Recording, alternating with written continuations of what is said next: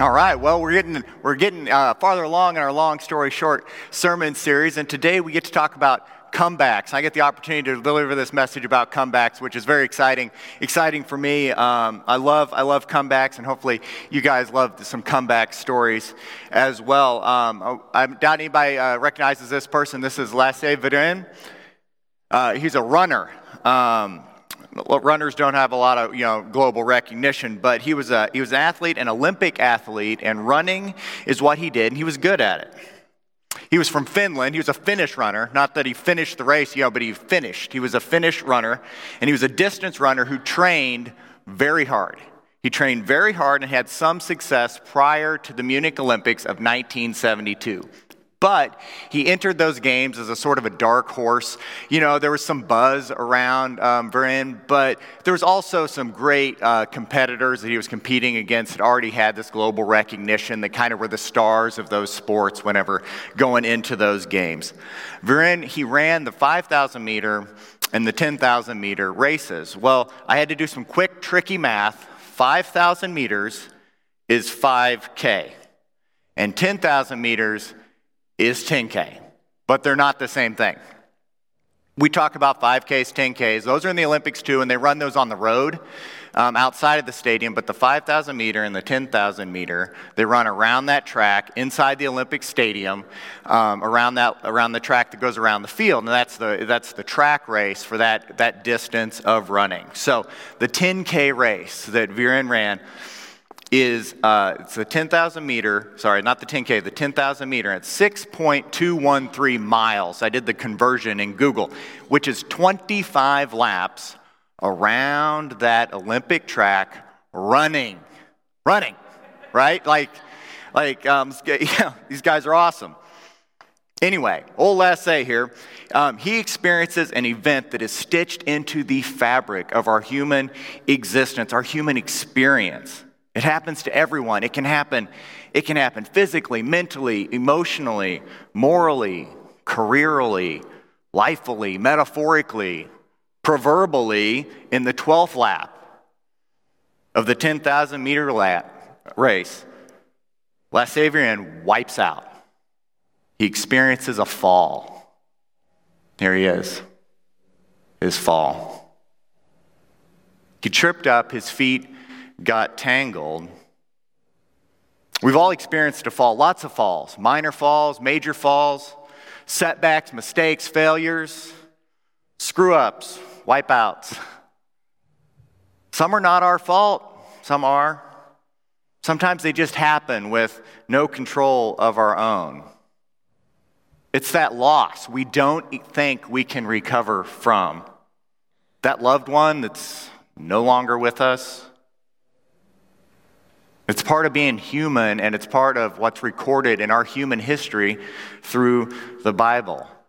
Starting with Adam and Eve, Cain and Abel, the enslavement of Israel and Egypt, the life of David, that was ups and downs. On and on, we've read about these different situations and studied through our long story short sermon series here about different falls and different setbacks. Some are minor, some are major, some are created by direct results of events or situations that people or groups of people caused, and some were just indirect actions that came about through different experiences in the Bible.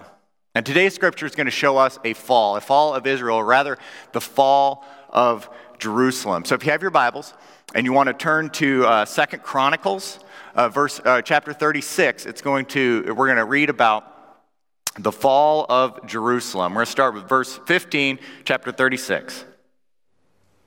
The Lord, the God of their ancestors, sent word to them through his messengers again and again, because he had pity on his people and on his dwelling place. But they mocked God's messengers, despised his words, and scoffed at his prophets, until the wrath of the Lord was aroused against his people, and there was no remedy. He brought up against them the king of the Babylonians, who killed their young men with the sword in the sanctuary, and did not spare young men or young women, the elderly or the infirm, God gave them all into the hands of Nebuchadnezzar. He carried to Babylon all the articles from the temple of God, both large and small, and the treasures of the Lord's temple, and the treasures of the king and the officials. They set fire to God's temple, broke down the walls of Jerusalem. They burned all the palaces and destroyed everything of value. He carried into exile to Babylon the remnant who escaped from the sword, and they became servants to him and his successors. Jerusalem fell, and it fell hard.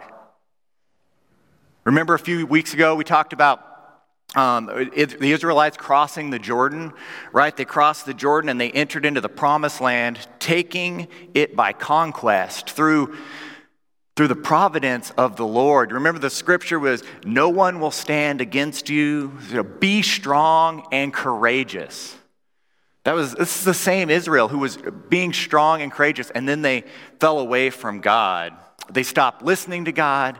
They stopped following God's direction. They got a little too confident, a little too cocky, and now this is happening.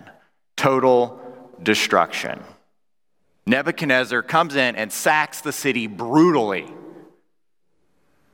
enslaves the survivors, and takes them and all the valuables and all the valuable contents from the temple back to Babylon.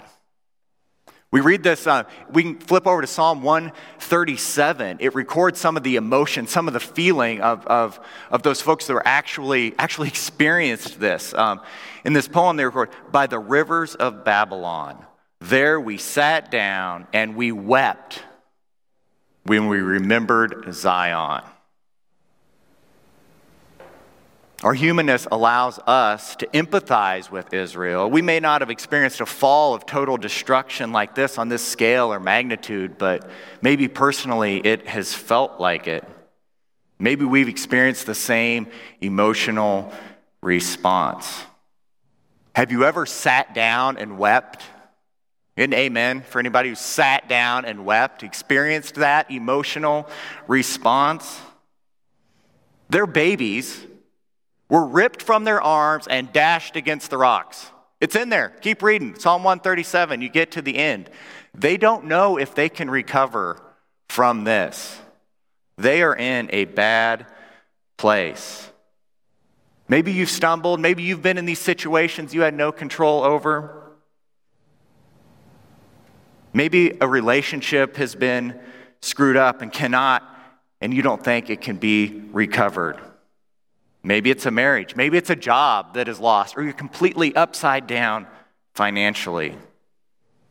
And there's all sorts of uncontrollable stuff. Has anybody ever experienced a global pandemic? Is that something that, maybe like a basketball season that got screwed up, that just is not going the way it should go, or a senior year that's not what senior year is supposed to be, or your freshman year of college that's not what your whole vision of what it was going to be ended up to be. Here's a personal one for you. How about having the opportunity to be part of growing and starting a thriving new congregation, just a little church plant that gets to kind of take off and experience. We were doing this thing that was, we were doing community together face to face in a digital world, right? Like it's a digital world, and we were getting people together face to face and having these real life, like personal relationships, and felt like we had something going there. We had the backing of a 150-year-old institution, creating this experience in space, and then kind of all grinds to a halt with the global pandemic, doesn't it? But, sometimes we can really feel like those Israelites. We feel like we sat down and weep, or we actually do sit down and weep. And sometimes we can feel like, we're in here, face down, 12 laps in. These are tragic realities of the human experience. It's all part of it. But they're only tragic if we see them as the end instead of viewing them as the beginning of a comeback. See, all great comebacks have a common thread, a common element. They start with a setback. This is easy to see in hindsight, of course, but in the actual moment, we can only experience it as hope. The Israelites that survived the destruction and endured the slavery, they did so with a hope, a faithfulness and a hope that God would deliver them, and God had the possibility of a comeback in their future. A hope that says nothing is impossible with God. A hope that they found reinforced in Scripture. If you want to flip back to Jeremiah 25, we find some Scripture that we read last week from the prophet Jeremiah as he foretold of this exile that was to come. And the last part of that Scripture we read, I want to read verses 11 and 12. This is of Jeremiah 25. He's talking about Jerusalem here. He says, "The whole city will become a desolate wasteland, and these nations will serve the king of Babylon 70 years. But when the 70 years are fulfilled, I will punish the king of Babylon and his nation, the land of the Babylonians, for their guilt, declares the Lord." Israel didn't lose hope of salvation after their fall into exile, but rather it kind of strengthened it. They were holding on. It was intensified as they believed in the assurance of the faithfulness of God. When the time was right, they were given a plan to return to Jerusalem. And Jerusalem would be, and the temple would be rebuilt. We find kind of a 30,000-foot view of this as we end 2 Chronicles. If we go back to pick up where we were earlier, I'm going to reread that last verse, and I'm going to finish it because I cut us up short intentionally earlier. He carried into exile, this is Nebuchadnezzar, carried into exile to Babylon the remnant who escaped from the sword, and they became servants to him and his successors until the kingdom of Persia came into power. The land enjoyed its Sabbath rest. All the time of its desolation it rested until the 70 years were completed in fulfillment of the word of the Lord spoken by Jeremiah. In the first year of Cyrus, king of Persia, in order to fulfill the word of the Lord spoken by Jeremiah, there it is again, the Lord moved the heart of Cyrus, king of Persia, to make a proclamation throughout his realm and also to put it in writing. This is what Cyrus, king of Persia, says. The Lord, the God of heaven, has given me all the kingdoms of the earth, and he has appointed me to build a temple for him in Jerusalem and Judah. Any of his people among you may go up, and may the Lord their God be with them. A king, a foreign king, who does not worship God, conquers Babylon, and sends the Israelites back to Jerusalem to rebuild the temple. He finances it. This temple a temple to a God he doesn't even worship. Now, the comeback story, it isn't all unicorns and rainbows from there. If you want to go read more of it, the next chapter, or the next book of the Bible has Ezra. It has more of this story of the ups and downs that they experience in getting the temple rebuilt. It didn't happen overnight.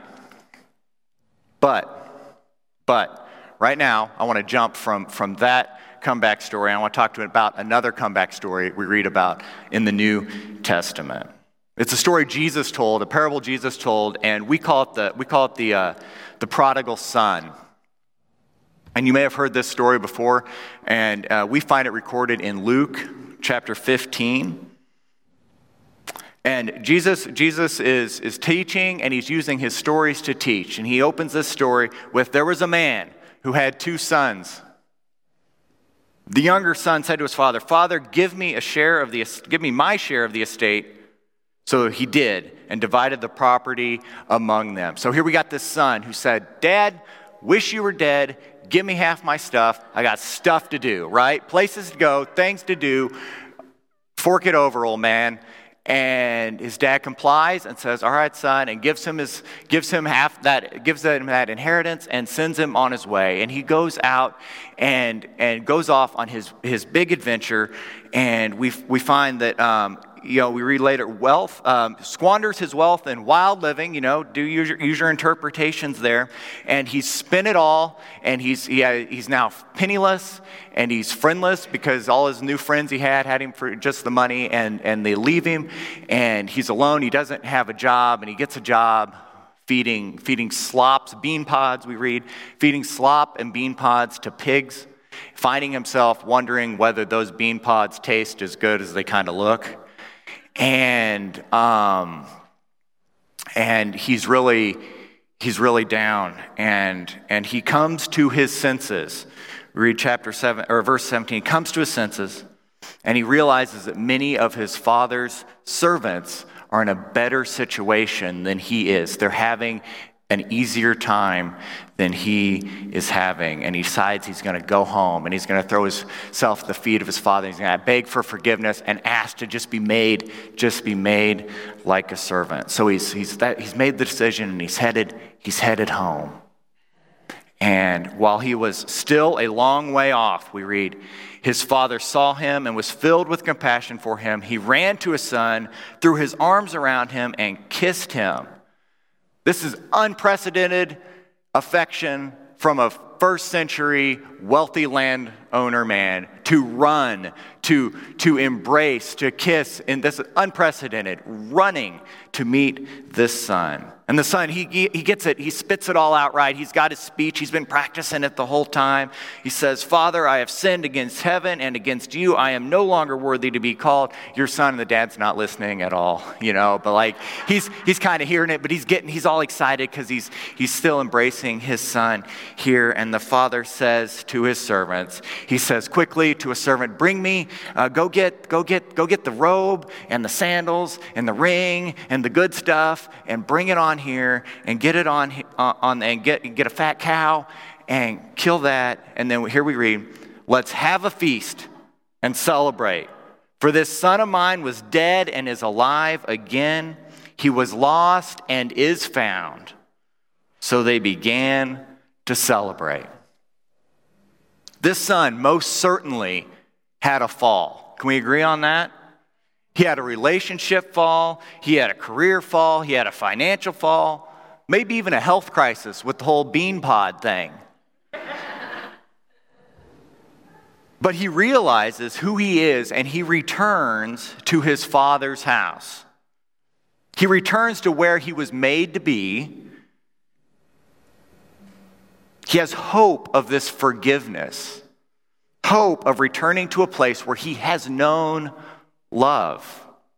Remember our friend Les Ivrin, right here from earlier, wiped out, face down, in front of a global audience, 12 laps into a 25-lap race. He got back up. He didn't stay down. He continued running. Now, I believe because he had hope of a comeback, or else he wouldn't have, right?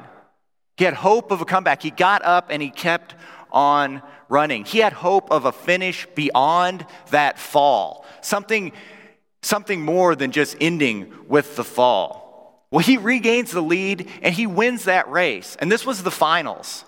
So that meant a gold medal. And by the way, he ended up setting a world record too. Matt, you want to write that down? World record in that race. We love comeback stories. They're just as much a part of our human experience as the fall that makes them possible. Like the Israelites, we can find ourselves, or we can find hope in the promise of God found in Scripture. And like the prodigal son, we can trust that when we have nowhere to turn, we can turn back to the loving arms of the Father. And like last Ivrin, when we stumble, when we fall, when we get knocked down, we can get back up and we can do what we were made to do. We were made to return home to a promised land. We were made to come back to the Father's love. We were made for a finish beyond our falls. One of my favorite C.S. Lewis quotes, C.S. Lewis, great author during the mid-1950s, he writes, or 40s and 50s, but one of Lewis's quotes is about heaven and in this eternal relationship that we are made for, that God made us for. Lewis writes, if I find in myself a desire that no experience in this world can satisfy, the most probable explanation is that I was made for another world. I love that. We were made for a comeback. God designed us to live in relationship with Him and join in the celebration of His victory over our fall. We were made to be in relationship with to reconcile our relationship with God. And when our hope is in Christ, there is no other way the story can end but in victory. Through Jesus, God orchestrated the greatest comeback of all time. That's not even arguable. That's, in fact, the greatest comeback of all time. Jesus did what only he could do. He came back from the grave. He came back from the dead so that we can have hope. A hope that is greater than the fear of death. So even though we all experience falls, screw-ups, losses, Jesus offers each one of us hope. Hope that our worst setbacks, our most horrific falls, are not the end of our story, but the beginning of our greatest comebacks. Amen? Amen. Lord, this morning I pray that these words be on the hearts of all those hearing it, all those around here, to know that no matter what they're going through, Lord, no matter what they've experienced, no matter what setbacks and falls and screw-ups, and no matter how many do-overs they need or how many opportunities to come back to you, they know that you are there with open arms, embracing them, running towards them, embracing them, kissing them, planning the victory celebration for their return, planning the triumphant celebration for their return and their comeback. The greatest comebacks come from the greatest falls, from the greatest setbacks. Lord, we pray that we have hope in your salvation and hope in our ability to, with you, come back from all these setbacks and be part of your kingdom and part of your kingdom here on earth and your kingdom in heaven. We ask these things in Jesus' name. Amen.